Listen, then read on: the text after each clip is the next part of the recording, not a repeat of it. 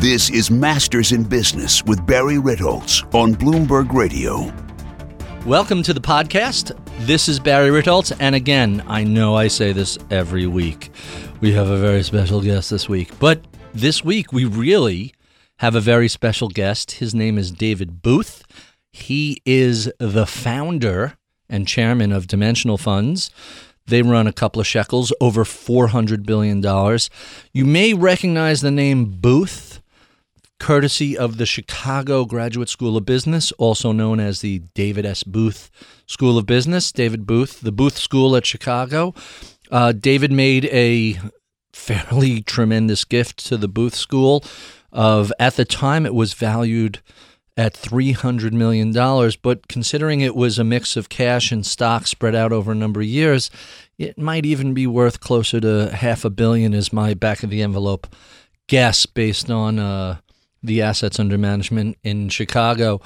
At Dimensional, what that means to the Chicago school.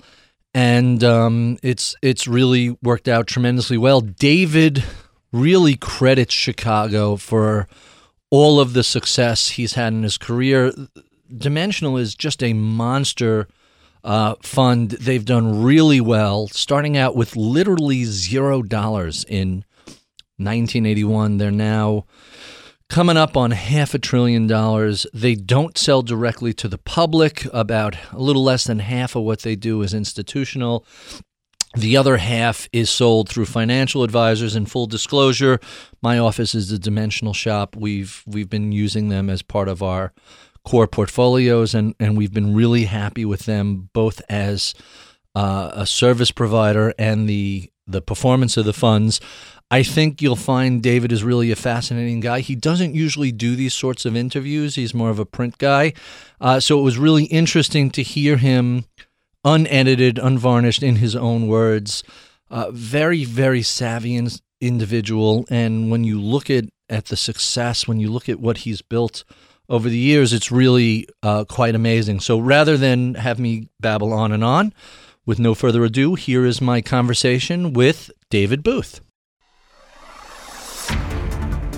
This is Masters in Business with Barry Ritholtz on Bloomberg Radio. Today, my special guest is David Booth.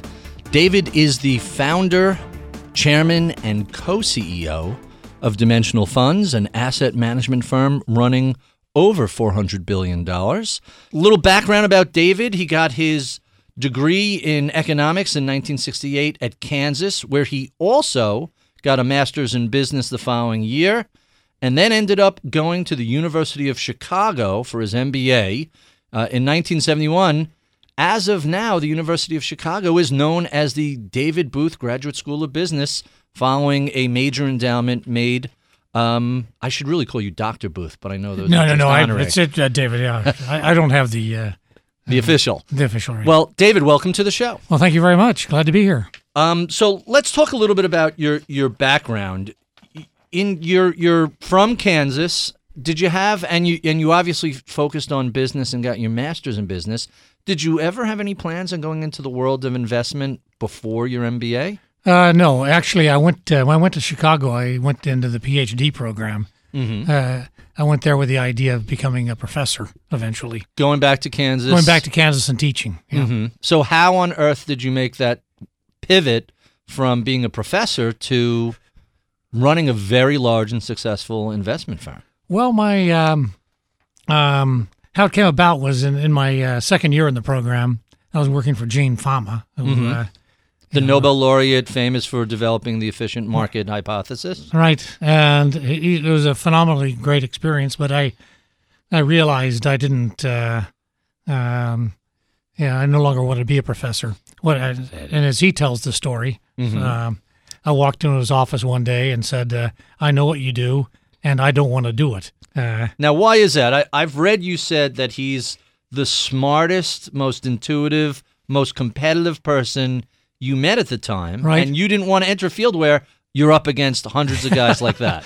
Well, I think it's more than that. It's I love the competition because we chose to go in the money management business, which is highly competitive.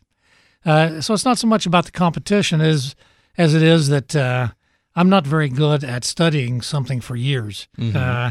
in order to really come out with these great research projects, it requires an ability to sit there and study for years on end the same subject.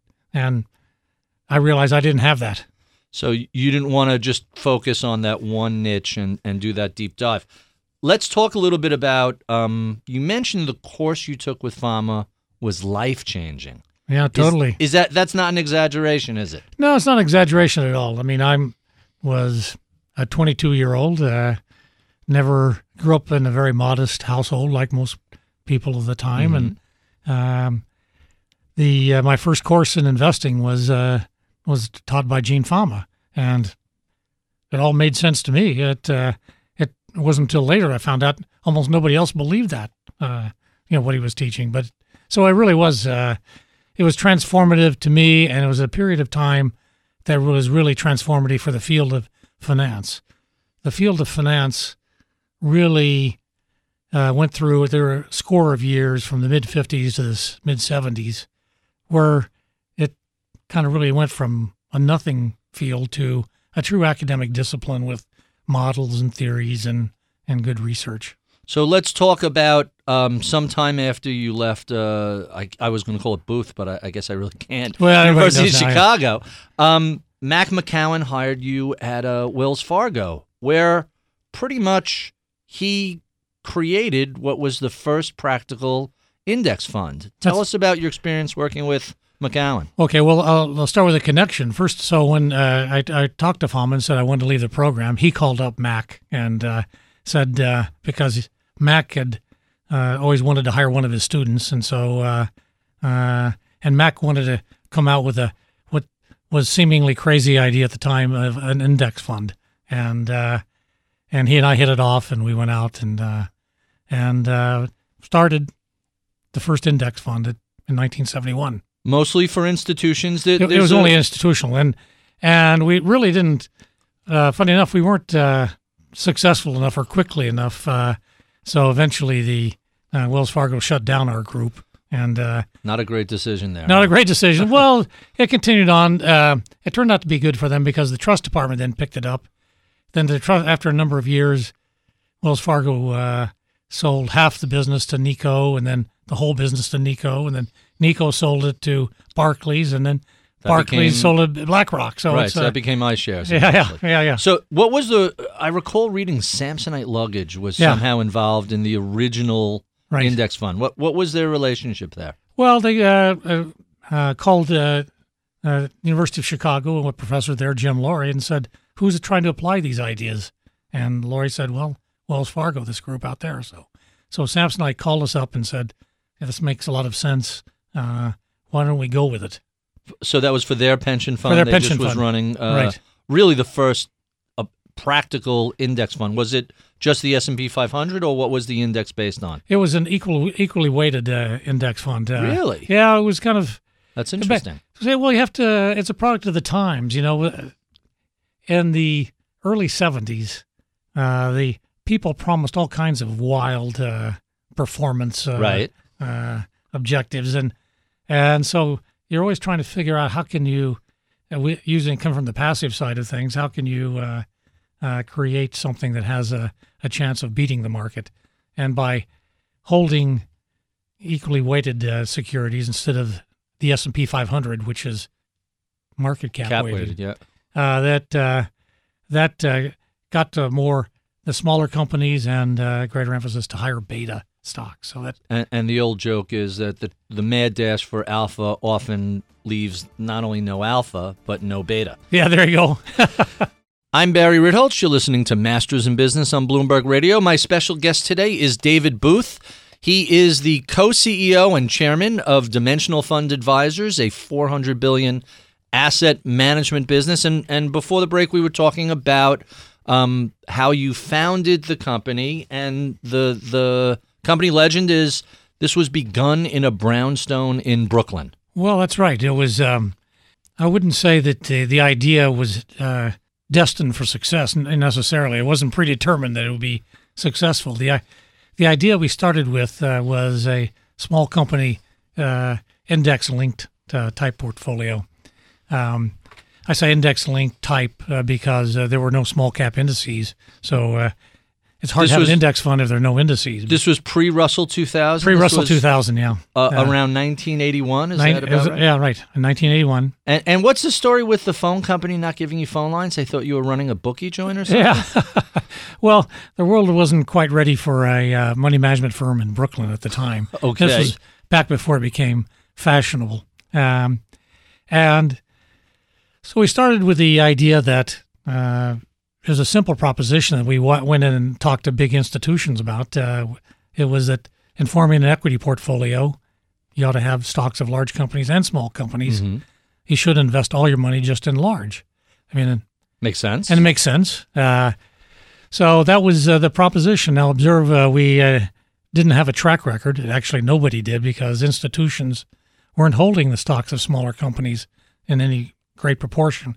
About the only small companies' stocks they were holding were stocks of companies that once had been big companies. And so they had the odds and ends small company exposure, but this was the first systematic way of accessing a small cap universe. And these were really relative to what the typical pension fund or mutual fund was holding. These were really micro caps. These were very small companies, but it would, it's roughly about 60% of the total stocks that are publicly traded, but in aggregate they only represent about 5% of the market. Did you run into any special challenges trying to either trade these things, find coverage on these companies, or the whole idea of microcaps to big pension funds? How was it received? Well, it was received well, but there was a lot of skepticism. Mm-hmm. First off, we didn't have a track record, even though nobody did. I was our first portfolio manager, and actually I'd never managed money before. And so there were the reason, but the big skepticism was about the trading, the execution that you're talking about. Wide spreads. Big spreads. And we are going to the marketplace because we come from the efficient market side of things. Mm-hmm. We come to the marketplace knowing we don't have any special information about the company, but we're trading largely with institutional investors that think they do have special information. So the question, and leading academics brought this up, why won't you just get skinned going in and trading with people that are much more knowledgeable about the companies that you're investing in? So what's the answer to that question? Well, we turned what was a problem into kind of an advantage. People that think they have undiscounted information realize that whatever special insights they have will not be lasting for long. Mm-hmm. And so there's an anxiety to trade. And that's what we worked on. We approached the marketplace basically waiting for sellers wanting to come to us. So you're saying patience is actually a virtue for investors? Absolutely. Patience and flexibility. And coming into the marketplace, if you can get the other person to move first, then you can... You win that particular trade. You win that trade. We're speaking with David Booth, co-CEO and chairman of Dimensional Funds. Let's talk a little bit about your explosive growth since 1981. I know in hindsight it looks like a long, gradual process, but when you look at some of these numbers, so when you launched the firm in 81, you essentially launched with zero assets. Zero assets, right. You began with nothing. How long did it take before you were at $100 million?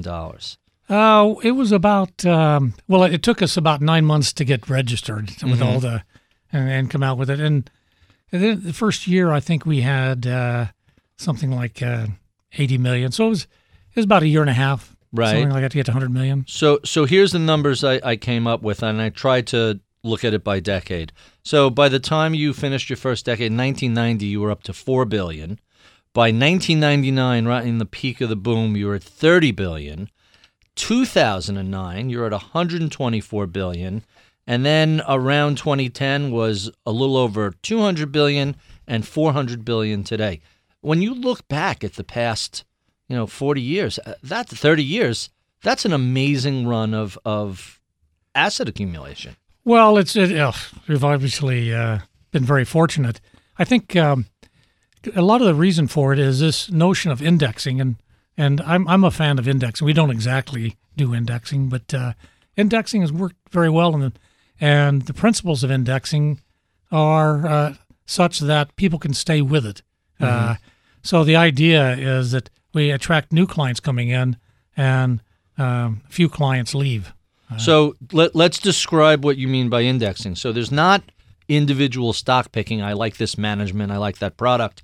It's we're going to buy a group of stocks with these characteristics. Right. And there's no market timing. You're long and fully invested. There's no, I feel that a 10% correction is coming, so I'm going to move to the side and pay some big taxes. There's none of that. Right. So you're essentially about long-term, broad ownership of equities. Right. The key to investing, the first key to investing is find a philosophy that you can stick with through thick and thin. The reason our clients have been, one of the reasons they've been so successful, in addition to we've been able to have a performance advantage over index funds, but the other main reason they've had a good experience is they were able to stick with the investment philosophy through that very difficult 2007, 2009 period. Mm-hmm. We notice, just watching the world of investing, that the retail investor has a tendency to, we call it the flavor of the month. Yeah. Oh, this fund manager's doing well this month. Oh, look at this sector. You have no interest in that sort of No interest in that sort of thing. There's been something like $700 billion of outflows from U.S. equity mutual funds over the last, since the peak of the market in 2007. Mm-hmm. That's a huge outflow.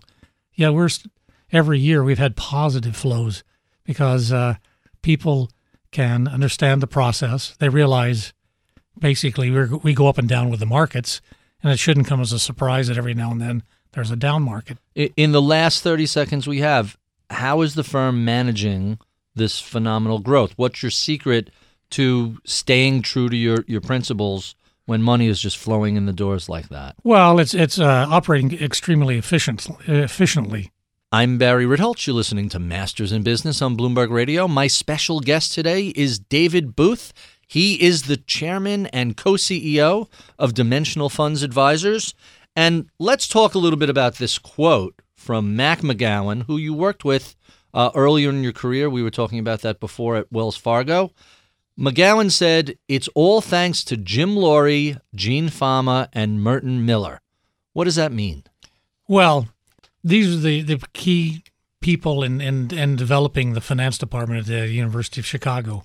Going back to the mid-'50s, Jim Loree was an associate dean or assistant dean of the business school, and he realized that the field of finance was changing rapidly, and they needed to bring in some of these new young hot Turks to power up the school. And the first person he brought in was Merton Miller. Mm-hmm. Merton Miller eventually got his Nobel Prize for his work on capital structure, cost of capital. And one of Merton Miller's students was Gene Fama. And Gene, as you mentioned, they got his Nobel Prize for his work in market efficiency. So they were they really not only helped determine the path that Chicago took, but they also, Miller and Fama, really set established the culture of the place, which has been an amazingly productive school for economics and finance over the last 40 years. Who else were your early mentors? Well, I mean you have to go back to before business school, I guess, for mentors. I mean, my big mentors are Fama and McGowan. Fama, taught me all the basics of investing, and gave me the capability of reading, academic research even today. And do you still read a lot of academic research today? I wouldn't say a lot. I kind of cheat a bit. I wait for Fama or Ken French or Bob Merton to pass along what they think is good research, and then I cherry pick. You could do worse with those three as curators. Yeah, no, that's right. So you were also Eugene Fama's assistant. Yeah, right. You were a research assistant. Right. What was it like working with him? Well, it was amazing. First off, he's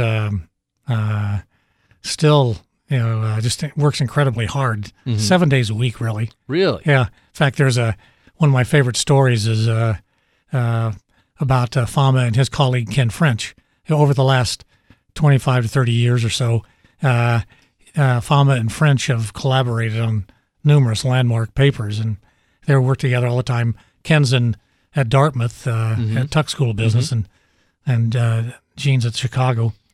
So one day they're having a conversation, and Gene notices that Ken is not being too responsive.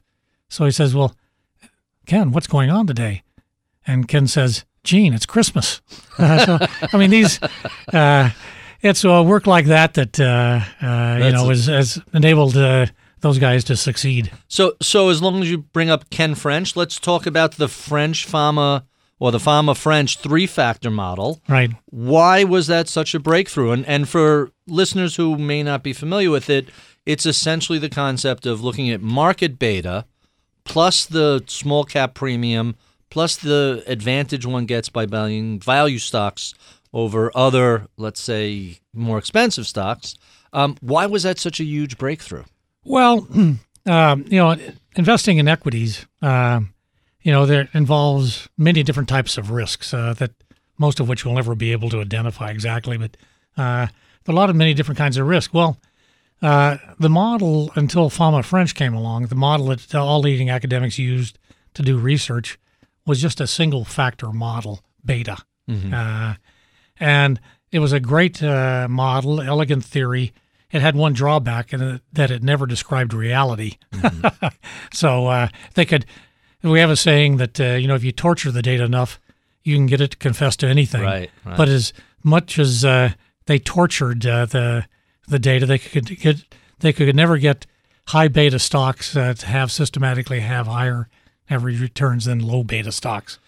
So what Fama and French did was to actually pull together a lot of research that had been going on over about a 20-year period, and concluded that they have a simple 3-factor model instead of one that did a much better job of describing why one portfolio has a higher average return than another. So in the last 30 seconds we have in this segment, everybody now understands the small cap premium, the value premium. Why haven't these been arbitraged away? Why do they still persist? Well, we think of these as being risk premium, and we've known for years that stocks have higher average returns than money market funds on average, but that hasn't caused the premium to disappear. I'm Barry Ritholtz. You're listening to Masters in Business on Bloomberg Radio. My special guest today, and I know I say that every week, but I really mean it, my special guest this week is David Booth. He is the founder, chairman, and co-CEO of Dimensional Fund Advisors, with about $400 billion in asset under management. Let's talk a little bit about the rise of indexing. You hinted at that in the last segment, but this is really very, very significant. Let's begin with what you guys do. I know you don't love DFA, but I always hear DFA as opposed to dimensional. People, that's the shorthand people use. What does dimensional funds do with their indexing that's so significantly different from the typical plain vanilla market cap weighted index? Well, the underlying premise of the firm around which we started is that indexing is terrific, and I think people benefit a lot by it. It's also a relatively mechanical strategy. If a stock goes out of an index, you have to sell it. If a stock comes into an index, you have to buy it, and you have to buy it on the days it comes and goes. So that never appealed to us because we thought that mechanical approaches in terms of generating trading costs, it makes them very expensive to trade. When you have to trade relatively mechanically.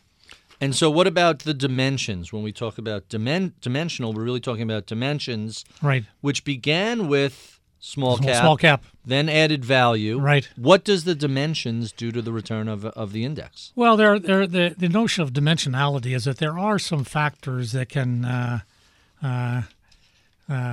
lead to higher average returns in the market than just buying the overall market. If you start with an index fund and you decide, well, why don't I give a little greater weight to the smaller companies, and why don't I give a little bit greater weight to the lower price stocks with correspondingly less weight to higher price stocks and bigger companies. Mm-hmm. That's the notion of dimensionality. It's not, if you think of portfolio management as being a function of two things, stock selection and then how much you weight each stock in a portfolio. Stock selection we really don't spend much time on. We hold nearly all the stocks in an index, but we hold the stocks in different proportions than they represent in an index fund. And to put that into a little context as to what that does to the performance, I'm going to quote an article from not too long ago in Barron's. 75% of DFA funds have beaten their category benchmarks over the past 15 years. 80% of dimensional funds have beaten it over the past 5 years. That's a heck of a great track record, isn't it? Yeah, it's really kind of startling. When we first we started, with so primitively, I guess, with out of the brownstone in Brooklyn, that it never occurred to us that we could actually outperform an index. We thought because of trading costs that we'd always have a certain lag, and so we worked really hard to try to do what we thought was minimizing that drag on performance. And it turns out we exceeded expectations, and we actually started adding value over index funds. So actually, let's talk about that a little bit, because you guys have a very sophisticated way of trading. You're very methodical. You're very opportunistic. We talked earlier and said you're especially patient. There's an emphasis towards tax efficiency and an emphasis towards low expenses. How did you create that trading methodology, and what impact does it have? Well, the way we traded it was we just recognized, look, a marketplace is where buyers and sellers come together.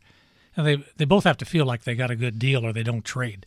Well, on the other side of our trades typically are institutional investors that they have an idea for change, to either buy this or sell that, whatever it is that they've decided to do. And whatever their decision is, they realize the benefit of that is really short-lived. So as we go to the marketplace and we look at the bid-ask spread,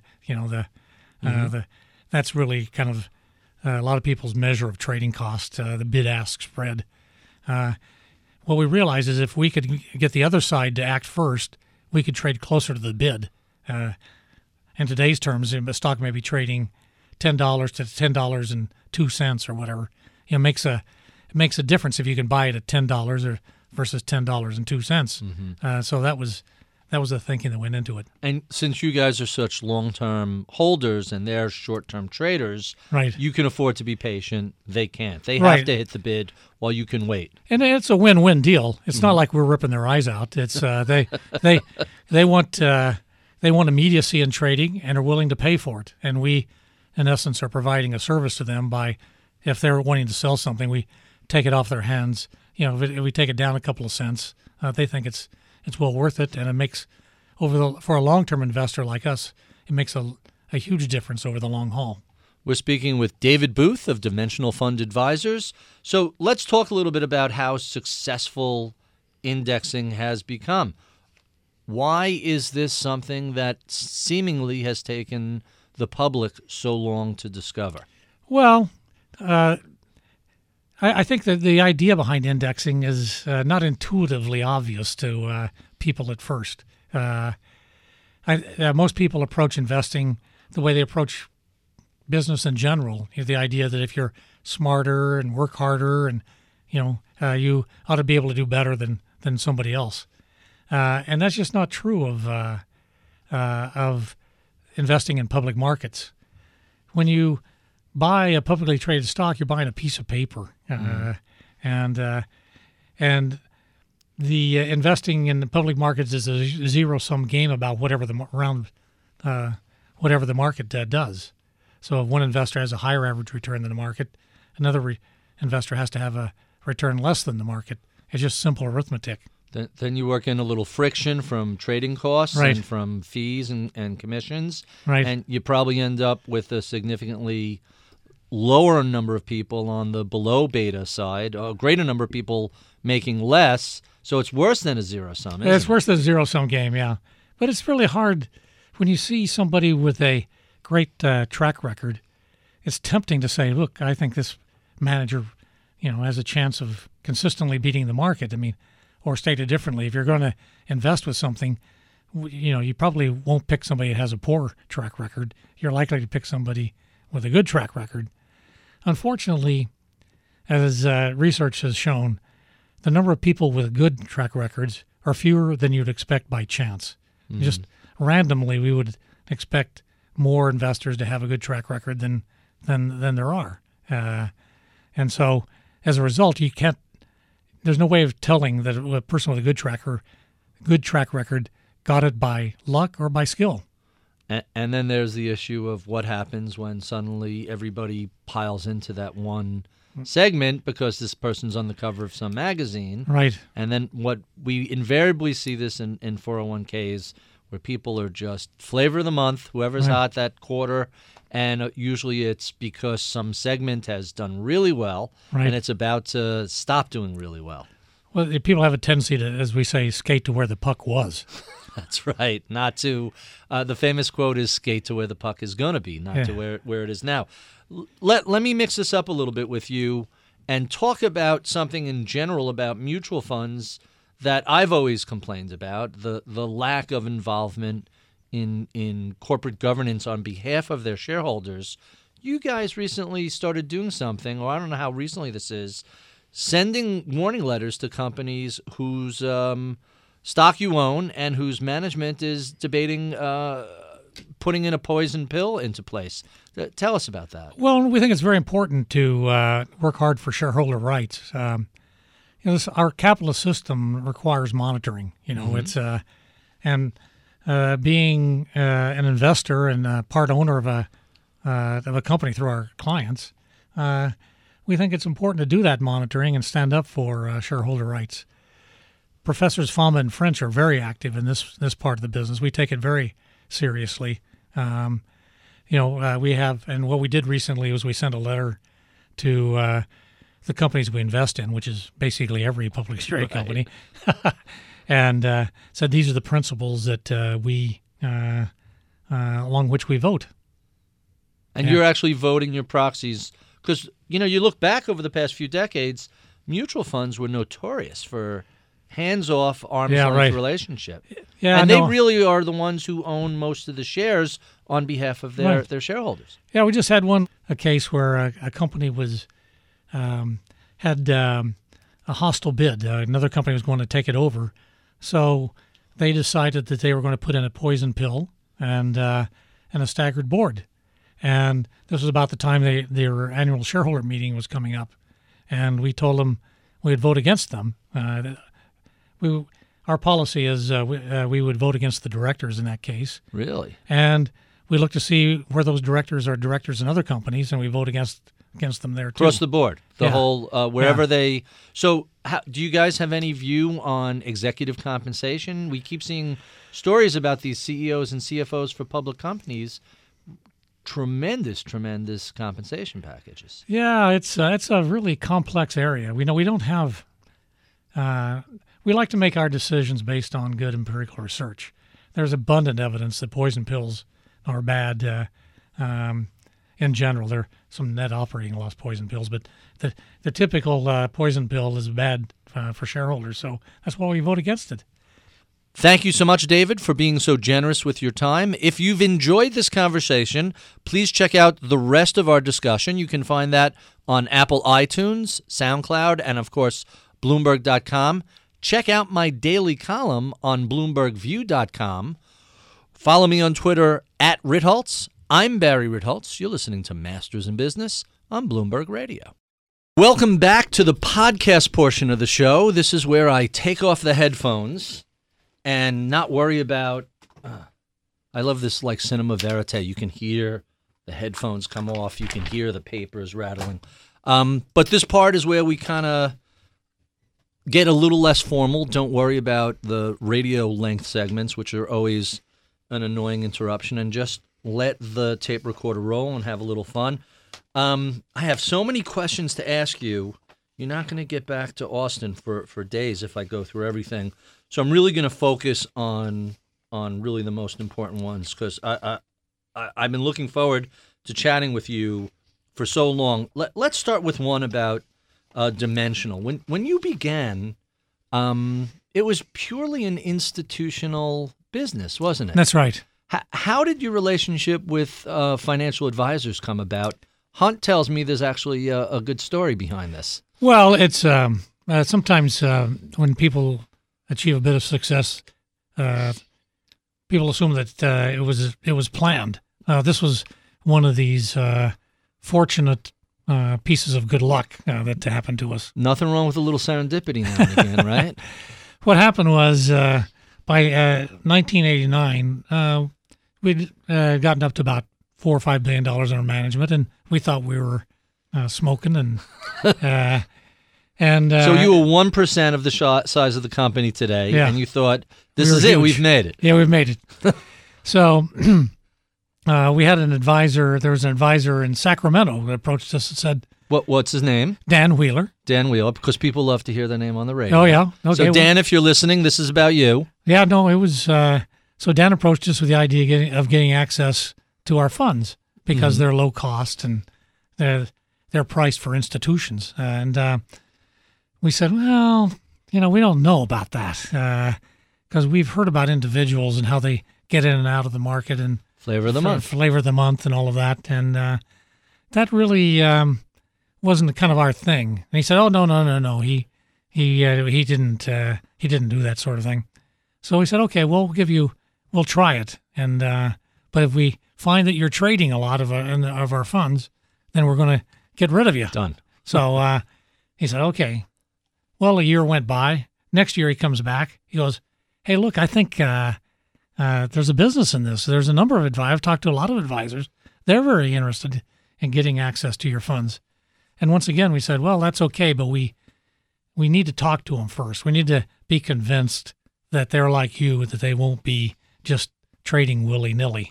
Mm-hmm. And so year 2, how many people does he bring in as the next group of financial advisors? Well, it was enough. It was a small enough group that we could all sit around a table. Let me put it that way. I think there were 10 or 12 advisors. And so when did this take off as an actual business within Dimensional Funds? Well, it picked up steam pretty quickly. It wasn't overnight by any means, but it's been 25 years and 26 years, and it's just kind of taken a life on its own. It's what gentleman's name was Dan Wheeler. Dan Wheeler. And what's your relationship with Dan now? No, well, Dan retired a couple of years ago. What's one of the problems we're facing now is that all these people have been good friends over the years. We're all getting a little older, Fama, Did he work directly with you guys? Did he work for you, or was he just outside advisor? He worked with us and built the business up. And what it is that the difference in approach between us and then most firms is we built a firm around a set of ideas, this notion of market efficiency, and developed our investment philosophy as the empirical research into dimensions evolved. So we kind of wait for advisors to that share that opinion and those ideas.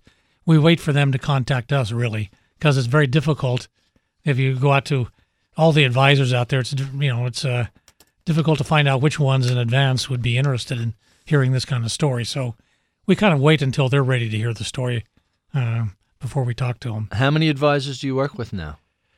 There are about 3,000 advisory firms. Now, some firms have a lot of advisors, some just a one-person advisory shop. What percentage of the $400 billion are the advisors actually working with? They're about 60% of our business now. Really? Yeah. So really, you guys tacked to a different direction and became the majority of your AUM. Well, part of it is that the institutional business, when we started, was our clients were the large defined benefit plan. Mm-hmm. Well, those have been systematically shut down over the years. So right. That isn't as big a business as it once was. And, more of it's coming into the individual market.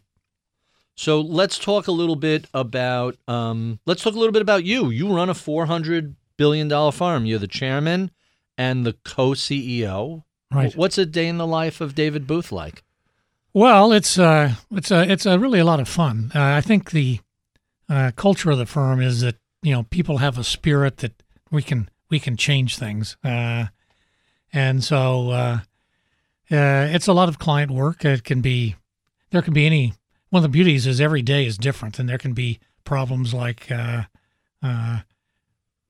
Argentina shuts down, capital control closes the market, or it could be some sort of trade error or something. There's always some kind of concerns.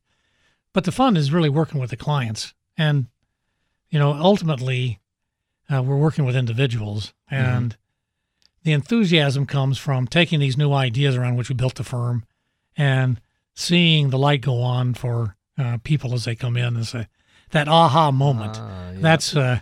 That's the excitement in the business. People go, I get it now. So let's talk about a decidedly not aha moment.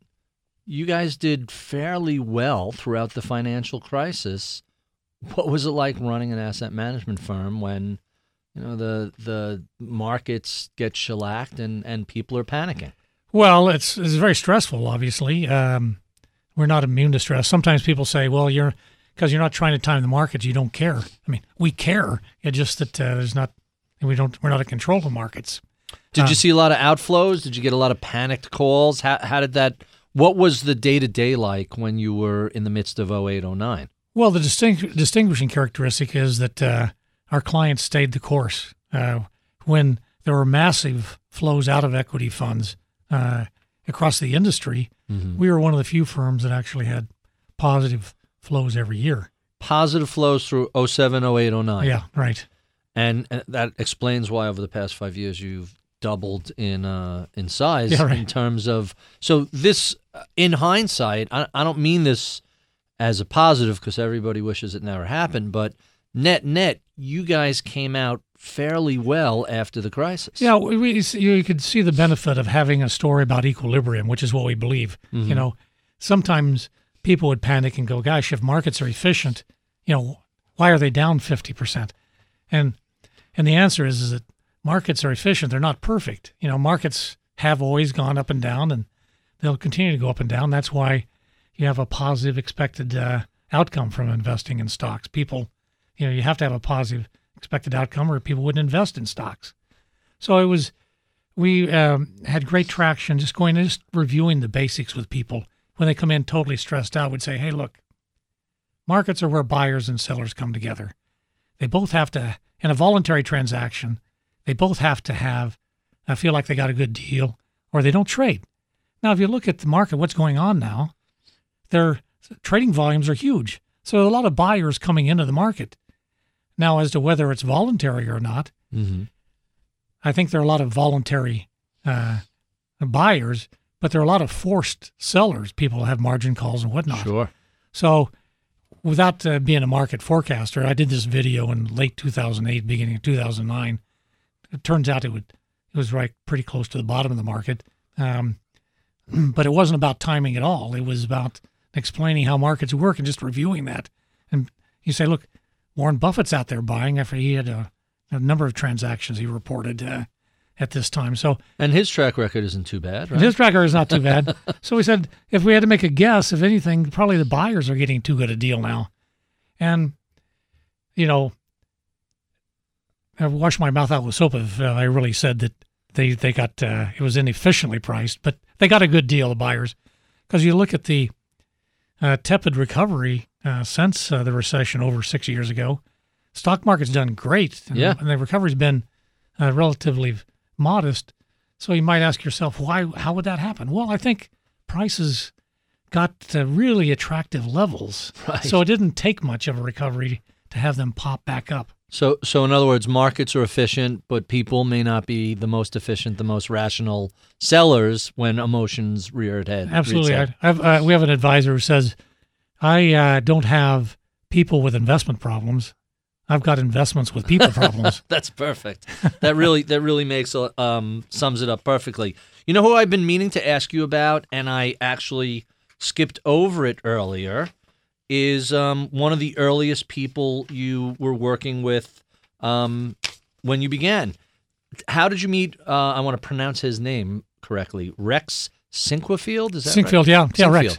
He and I were classmates at business school. Actually, my second year in the program at Chicago, I was a teaching assistant for FAMA, and Rex took FAMA's course. And so I graded his papers, but on Fridays we would have a Q&A with the teaching assistants, and Rex always showed up. He was a zealot really a scholar. And so after he graduated from Chicago with his MBA, he went to work for American National in Chicago, and there he developed the first S&P 500 index fund. Oh, really? Yeah.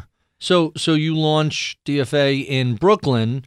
You reach out to Rex at a certain point? Yeah, he got wind of what we were doing, and we had just started. We weren't very far along at all. And he said he'd been thinking about doing something similar on his own. So we said, well, look, why don't we do this together? So it was yourself, Rex. Who else was one of the early co-founders? Well, we had a number of people, several colleagues that I'd worked with, and my assistant from before. There's a couple of the key people as well, and actually a part of the story of the firm is really all the outside directors we had, which are academics. Well, not all of them are academics, because I have a little further down my list to ask you about your relationship with one of my favorite Knicks, former Senator Bill Bradley. Oh, okay. Well, we've been working with Senator Bradley about 5 years. He's been a terrific addition. He works on a consulting basis. He's not. Mm-hmm. Is he a director or just? Well, he's an outside advisor, mm-hmm. and he's deeply concerned about retirement income for people.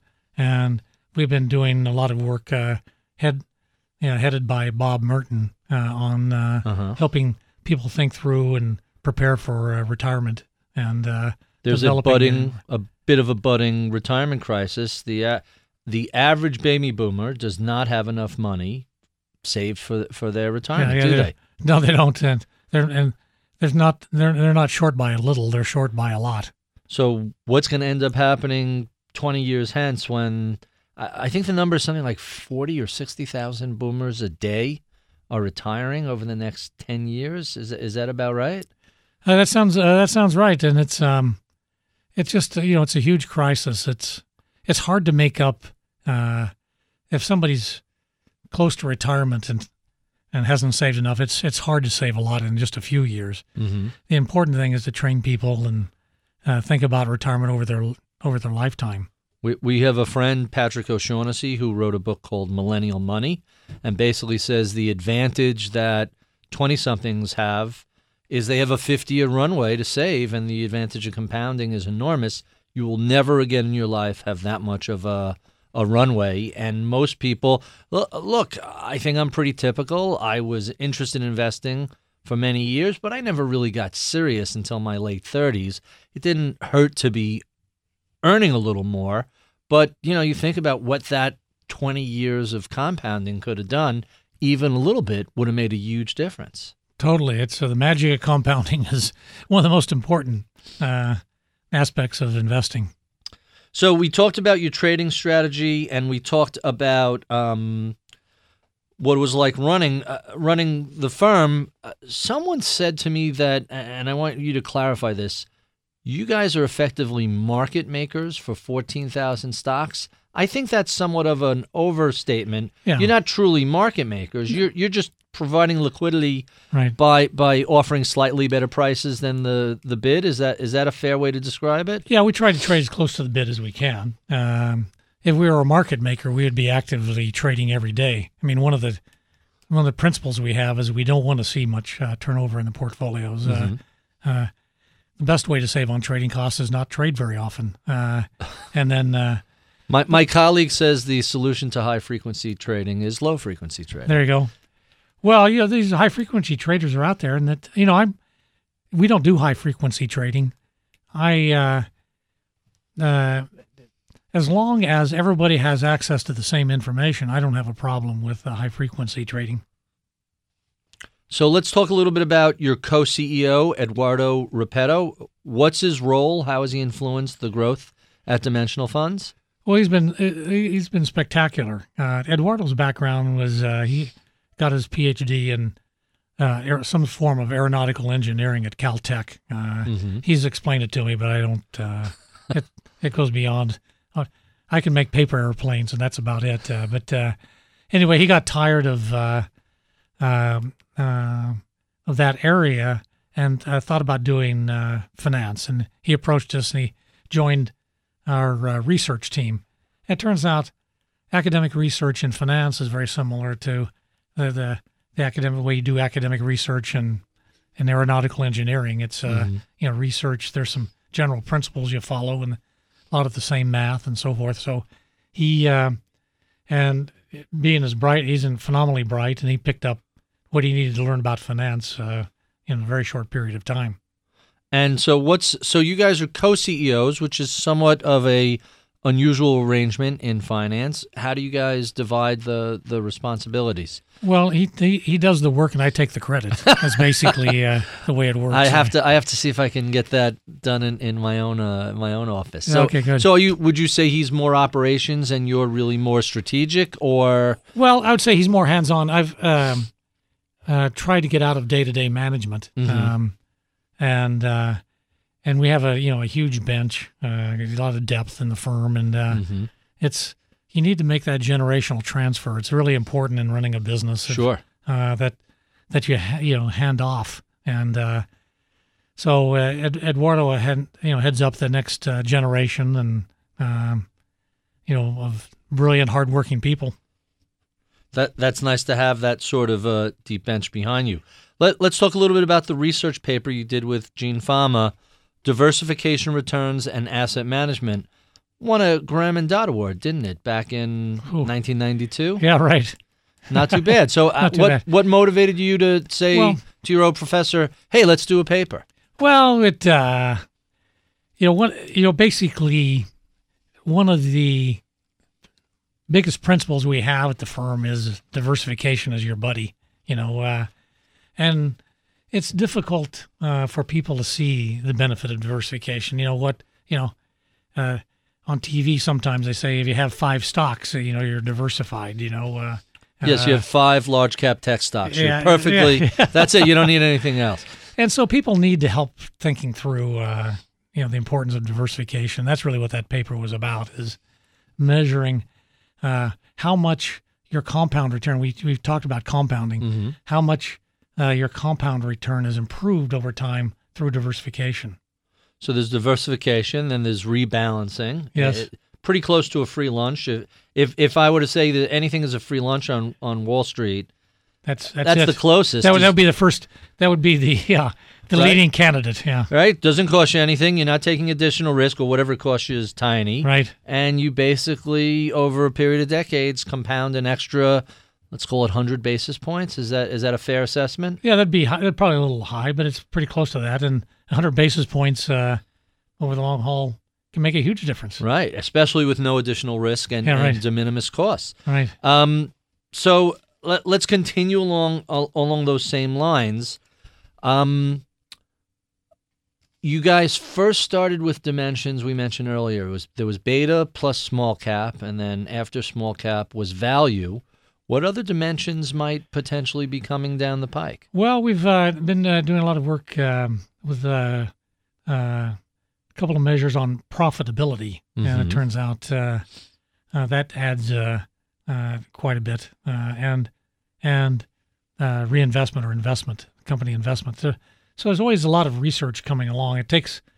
Seems like it takes about every 10 years for a new idea to come along. So let's look at each of those. So we'll start with profitability. Pretty intuitive. The more profitable a company is it straight up profits, or is it change? Is it growth of profits? It's a measure of profitability.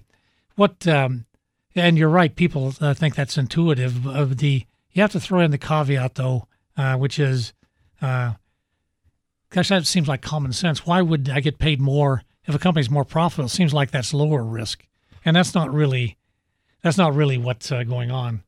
What's going on is you say, look, suppose I have two stocks, and they're selling at the same price, but they have the same kind of characteristics. And one of them has a greater profitability measure. How do you explain that they're selling at the same same price?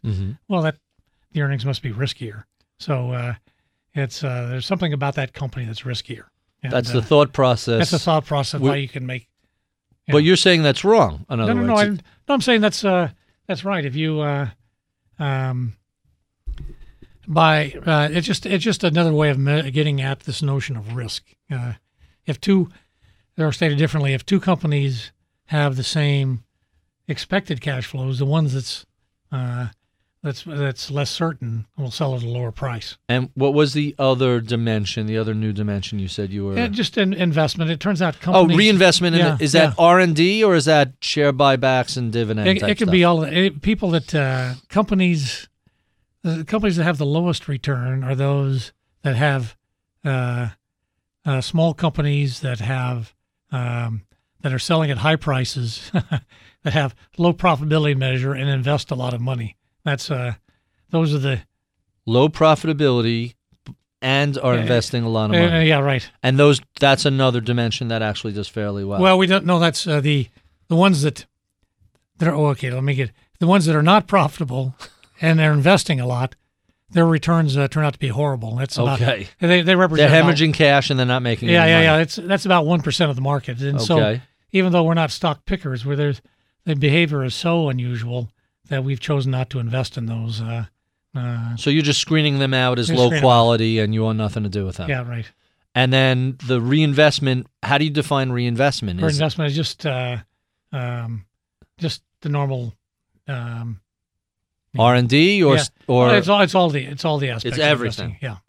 So, all right. So let's go back a little bit to the University of Chicago because that was such a short segment. I didn't get a chance to answer you some questions. So the Booth School was named. You made an unrestricted grant to them, and at the time it was worth about $300 million. But I suspect it was worth more because the structure of the deal was really kind of interesting. It was cash and what was described as a considerable share of stock in Dimensional Holdings, which is what owns Dimensional Funds, and that has to be worth significantly more money today than when that grant was made. What was the thinking behind that structure?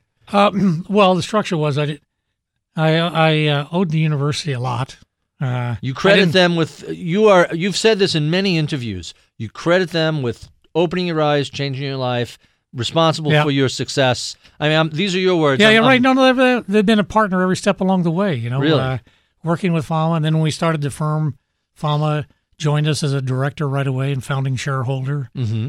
Then we went to we created this mutual fund. Mutual fund has to have an independent board of directors. Mm-hmm. Those are all of our independent directors either teach at Chicago or have taught at Chicago. Right. And when we started, this was incredibly important because, we were operating out of my brownstone in Brooklyn and without a track record. So people sometimes ask, how did you get those first clients? And I think we were reasonably persuasive, but I think a lot of it has to do with this association.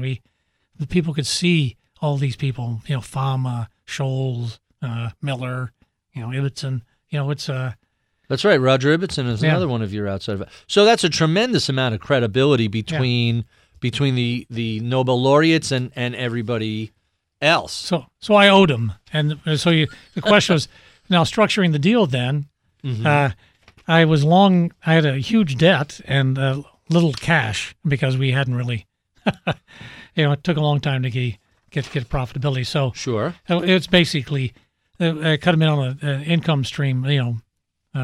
Give them the income on some shares going forward, rather than I didn't write them a check for one big lump sum. It's so that they'll have an earnout as you described, and it's in terms of the valuation, I never got involved in the valuation to begin with. I don't want to get involved in it now. It is what it is. There's a phrase I read about Chicago, and you described yourself, I'm looking in my notes, as someone described dimensional funds as the applied brain trust of the Chicago school. Is that a fair statement? Well, we are about implementation and really the application of the ideas. That is what the firm is about. And I think it may overstate it a bit to say we were applying the brain power. I mean, there's, I guess it's not too much of an overstatement, but... How about applied think tank from the University of Chicago? Okay, there you go. I think the important thing is we build a firm around a set of ideas. Most of those ideas were developed in leading business schools, and that's what we ask our clients to do is share those ideas, that point of view, and we can all work together. You had mentioned Jim Laurie earlier.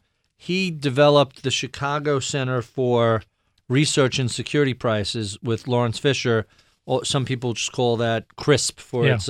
How significant is that? It's amazing when you go to do some research and you look for certain data. That's an amazing database, isn't it? It is the research quality database that nearly all academics use in doing research, and its significance cannot be overstated because let's go back to 1963. If you went around and asked people, what's been the historical rate of return on stocks? Nobody knew. You'd have all kinds of wild guesses. Some people guess 0. Some people would say 15% a year. I don't know what that is, but we could kill that. Okay. That was an odd interruption. That wasn't for us. Let me see if I can kill that. Hold. You're going to pause this a second. Is that this? There you go. Okay. I got it. It was one of the headphones started squawking at us.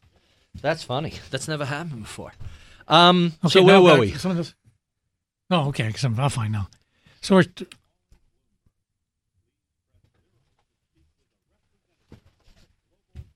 Oh, you know what I just did? I just turned on the phone.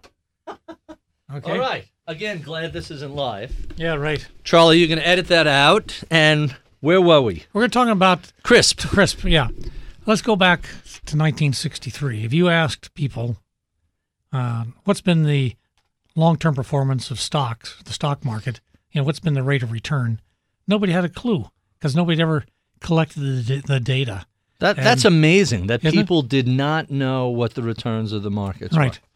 So CRISP did this study and found that, I think for the period ending in 63, that long-term performance had been like 9.3% per year. And it's been amazingly, it's been about that in the years since 63, which is very unusual in economics to have something that worked in one data set that shows up again very similarly in the next data set. It almost never happens. So it's pretty consistent, and clearly it's a function of a number of factors that apparently are not changing. Well, that's right. And there was never, back in those days, there wasn't a standard way of measuring your time-weighted rate of return. In other words, if you start with a certain investment, and then over the years you add more money to it, take money out, whatever, and then you end up with a certain amount of money. The question is how calculating that rate of return, adjusting for the flows, is very complicated, and so that's one of the things that had to be created. And so in 1963, for example, there were no consulting firms that dealt in the business because there was no standard way of measuring performance and doing performance measurement. So that's an industry that's just, exploded in the last 50 years. That's really amazing. That we could call those the good old days or the good old bad days. I can't imagine that there just simply wasn't a history of data. That's amazing. So what does that mean for people like Jeremy Siegel, Stocks for the Long Run? when that came out, CRISP had already been around for a while. Yeah, right. So he's basically building on the work that they had originally put together. Yeah, you're right. And he found some data going back even longer. But it's, if you ignore the history, you're doomed to relive it, I guess. For sure. So I keep hearing people talk about we're in a low expected return environment. Stocks have had a great run. Bonds have had a great run. But everybody should throttle back their expectations going forward. What are your thoughts on that? Well, there is some loose evidence that there's a relation between, let's say, the overall price earnings on the market and subsequent returns. Have an interesting story of that. Do tell. So Fama & French did this research in '80 and they drafted the research. We talked about it at one of our board meetings.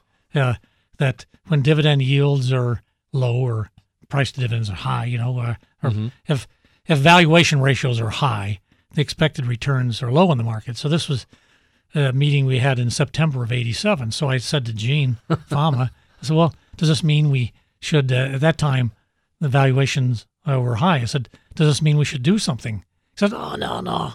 The variance around that is so high, you don't really have any information. The next month was the crash of '87. October '87, sure. What's 23% in a day between friends? Right? Yeah. So he got mistaken for being a market timer when he obviously wasn't trying to say that at all. Now, when he says the variance is so large, is he just saying this is such a noisy series that we can't derive any information, right? That's it. So we know that higher PE is a little pricier and lower PE and other metrics are less expensive, but there's only so much we could do with this. There's only so much you can do with it. And, people frequently also ask a related question, which is, gosh, we're kind of at a peak in the market. Is this really a time to get in? Because we're at an all-time high. Mm-hmm. And, you would expect to be at an all-time high. I mean, that's just kind of the way markets work. Something like, I don't know, some big fraction. Most of the month ends historically have been at historical highs. I did a column not too long ago. I want to say in 2013, the S&P 500 and the Dow got over the pre-crisis highs. Right. And people started writing articles that, market's at a new high, it's toppy, it's dangerous. So we went back and looked at the data. Turns out that market is at or near highs much of the time. Yeah. Unless you're in a bear market where you're, the Dow kissed 1,066, didn't get over it till 82. But from 82 to 2000, you're making a series of fresh highs every year. Yeah, we talked about earlier about one unfortunate circumstance. The person that got out at the bottom of the market went to money market funds, now can't get back in. And the other, there's a similar kind of related person, the person that wants to invest but's going to wait for a crash before getting in. Right. And the market takes off. Then now they go, well, the train's already left the station. Now I can't get in. Right. Now so they never seem to get caught up, and that emphasizes once again the importance of having a particular investment philosophy, usually translating into an asset mix, an asset allocation, and sticking with it. The psychology we hear from people with that is, look, I missed so much of this run. If I put my money to work now, I'll feel doubly stupid if the next day the market crashes. There's almost this risk aversion, like their investment's going to crash the market. Yeah. Well, there is kind of Murphy's Law translated into investing, which is, whenever I put the money in, that's going to be the peak of the market. So break it up into 4 pieces and spread it out. Spread it out, yeah. And you don't have to worry about it. You don't have to worry. What you want to do, I think, talking to people for years is, and I counsel people, you want to invest in a way that you can kind of relax. Right. I mean, markets are going to go up and down. That's what they do. That's what they do. And you shouldn't invest more in the market than you can accept. And just ride those ups and downs. That's the natural order of things. And over the long haul, you're probably going to be okay. What was a great J.P. Morgan quote? Markets will fluctuate. He was asked in Congress, where's the market go? Markets will fluctuate, which I think is a fair statement. Well, but speaking of fairness is actually one of the things that needs to be emphasized a bit more. In terms of what? Well, this whole notion of efficient markets or equilibrium point of view of investing, It says that if you take the professional investor versus the average Joe, they have the same expected outcome, ignoring trading costs. I mean, maybe the institution can trade cheaper or something, but ignoring the costs, expected outcome for each is the same. That's about as fair as life gets. In other words, it's not the case that the average Joe going in to invest, or Jane, sure, the average family member buying stocks, is not getting ripped off by the professional investor. I think that's really cool. It's one of the implications, and that's why I think those of us that share this point of view, feel this kind of missionary zeal to spread the word. There's been a number of discussions. A number of people have said, individuals actually have an advantage. An individual doesn't have someone at the end of the quarter, or these days the end of the month, saying, how'd you do? Why am I underperforming the benchmark? Why aren't you doing better? An individual can ride the ups and downs without somebody breathing down their neck. Well, they can, but they don't. It's one way to think about the market is just kind of and the role of indexing is just simple arithmetic. Index funds buy a slice of the whole market, and so since they buy just a slice of the market, then the non-index portion, the active portion, has got to be buying a slice of the market, right? Because it's got to add up to the market. So by simple arithmetic, the active people are trading with themselves largely. Trading with each other, more or less. Yeah. So it's a zero-sum game, and minus the costs. So you mentioned diversification. What else should investors be thinking about? Things like asset allocation, stocks and bonds, as well as valuation. How should they contextualize that? Well, I think first off, they need to figure out, it sounds simple, but what's the objective here? Is it retirement? Are you saving for college or a house? What is and each of those, you would manage the money a little bit differently depending on what the objective is. That would be your tilt towards a little more stock or a little less, more bonds. Yeah, right. But it is about asset allocation and risk and in the case of retirement, it's about maintaining a standard of living in retirement, and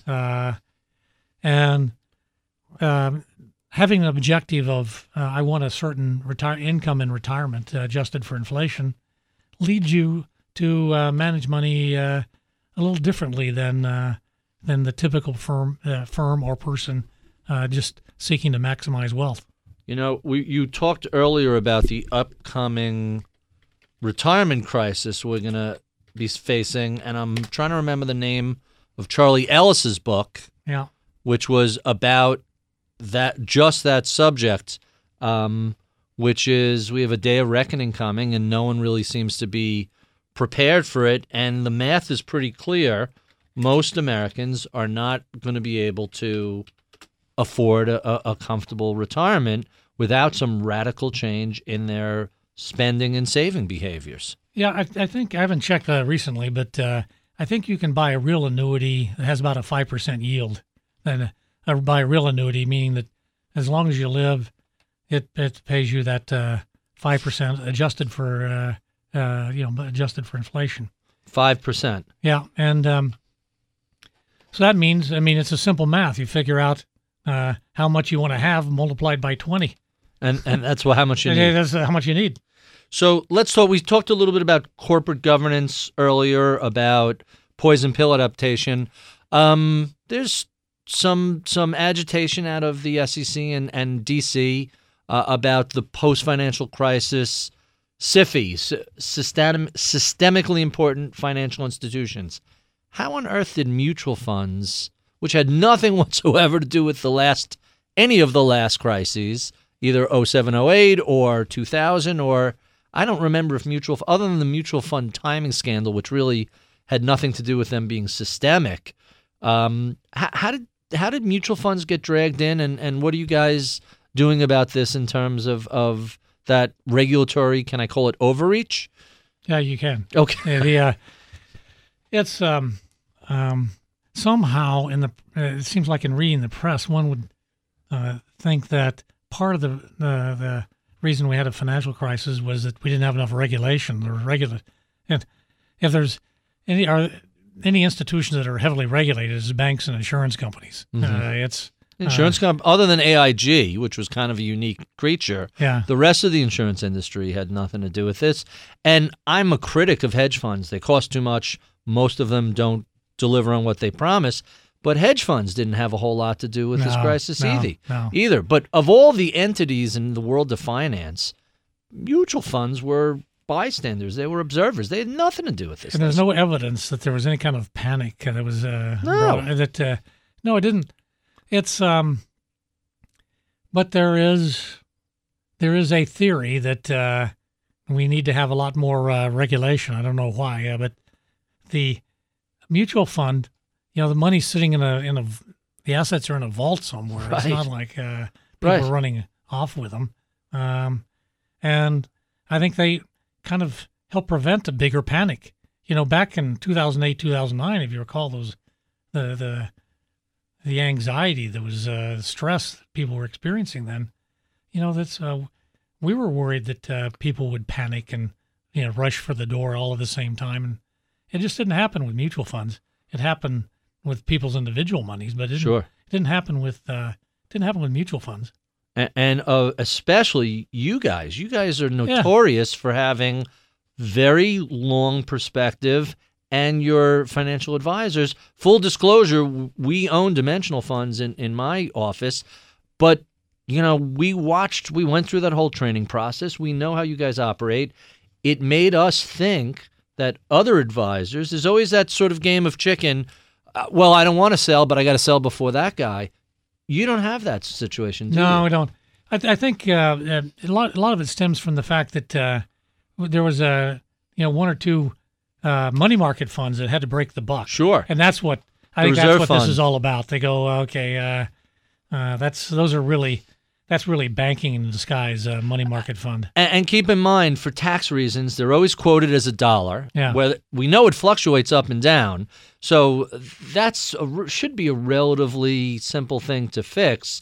There's no such thing as risk-free return, but that's what they were promising. Yeah, right. I don't know why taxpayers are suddenly on the hook for backing people's risk investments in money market. Hey, you could park your money in short-term treasuries if you want risk-free low returns. Yeah, right. So you think that is why? I'm on the same page. Yeah. So you're about to say something about risk. I mean, it's important as because it ties into retirement, the retirement discussion. Treasury bills are riskless in the sense that you're going to get paid, and if it's short term, there's not much price risk.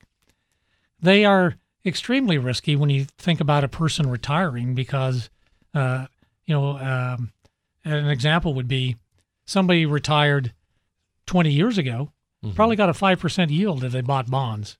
Now, whatever they're getting, depending on which bond you buy, 1, 2, maybe 3%. You have to reinvestment, and the risk is if you're getting a higher yield, you're also getting higher inflation. Yeah. So there's a real risk that the value of your assets are going to be worth less. Yeah, right. So it's for a retired person, they can be actually pretty risky.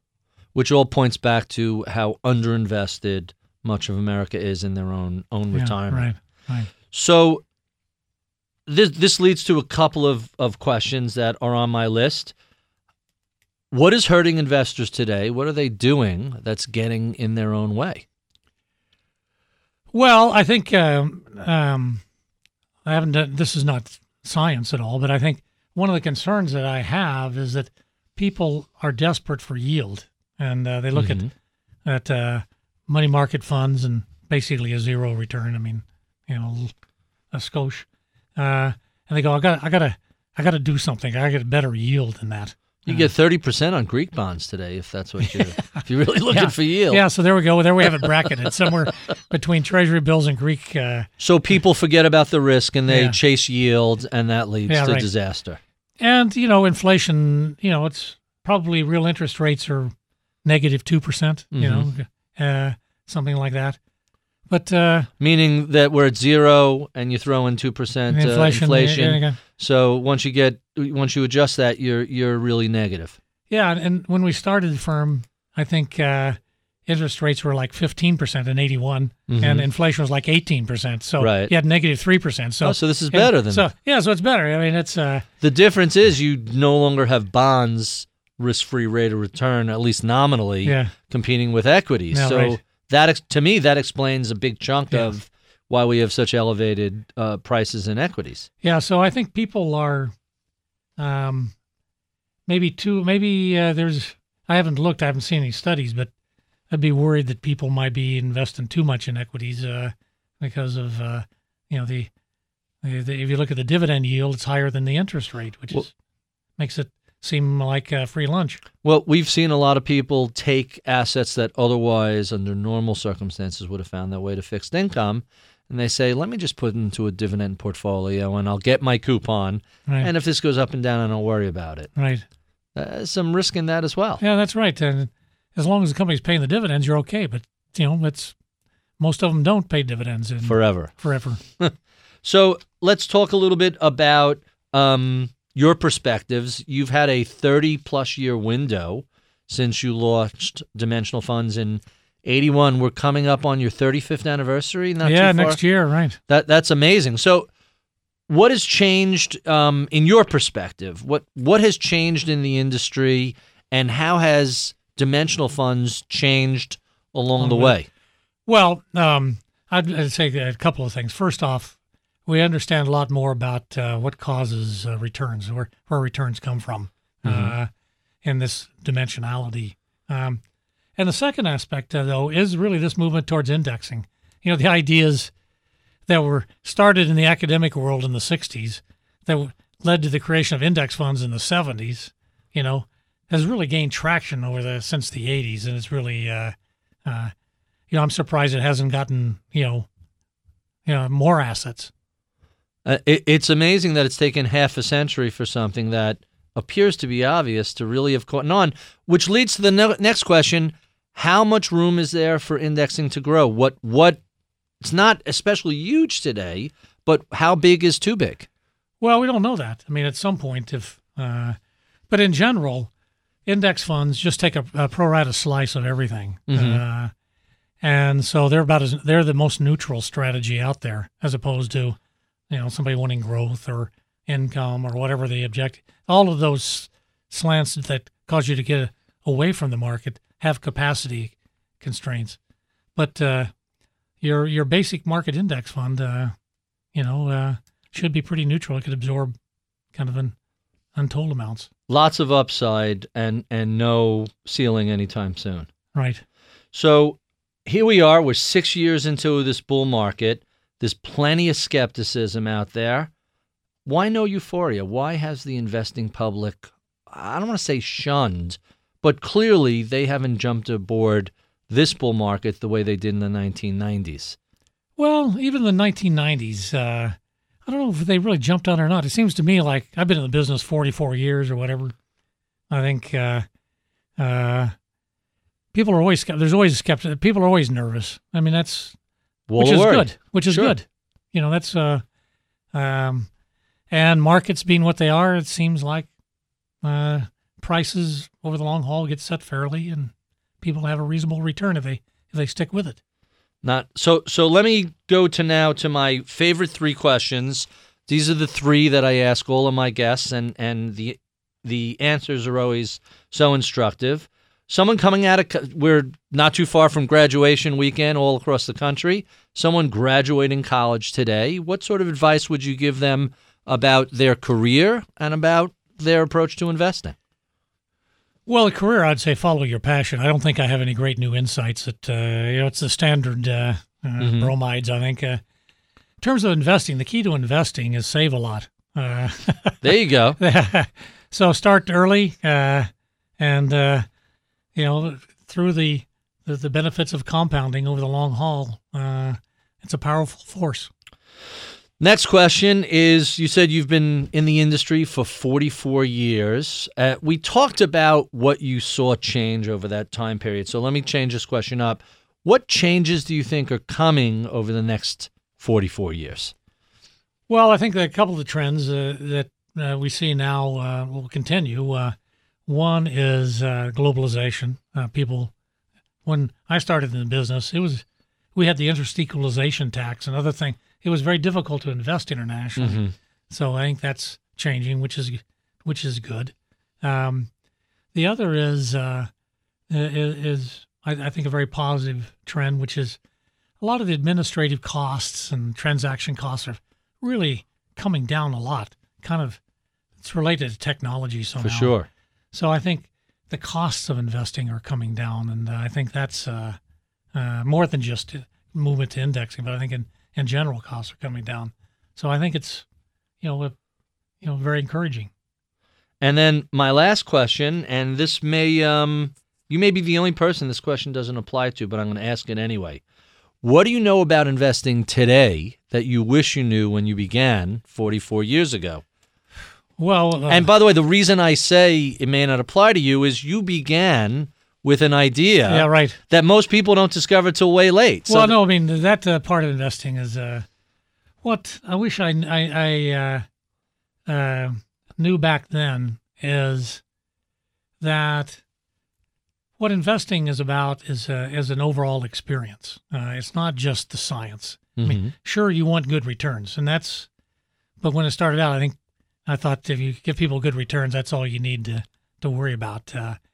But it's also, you're dealing with people and helping them get through difficult times like 2008, 2009, and come out the other side with a consistent investment approach. I wish I knew, that was that's really that's what it's really all about. It's the philosophy and a consistent approach. Yeah, to that so philosophy. people can feel they need to not only have good returns, they need to feel good and not be so stressed out. And they don't, that I wish I had figured that out earlier on. David, thank you so much for being so generous with your time. This was really a fascinating discussion, and I appreciate you spending so much time with us. Okay, well, thank you very much. You've been listening to Masters in Business on Bloomberg Radio with Barry Ritholtz. We've been speaking with David Booth. He's the founder, chairman, and co-CEO of Dimensional Funds. David, if they want to find some of your research or learn more about Dimensional Funds, where would they go? On our website, under dimensional.com or Dimensional Fund Advisors. There you have it. I want to thank Mike Batnick for his help with research, Charlie Vollmer as my engineer, and thank you, Sarah, for recording this. I'm Barry Ritholtz. You've been listening to Masters in Business on Bloomberg Radio.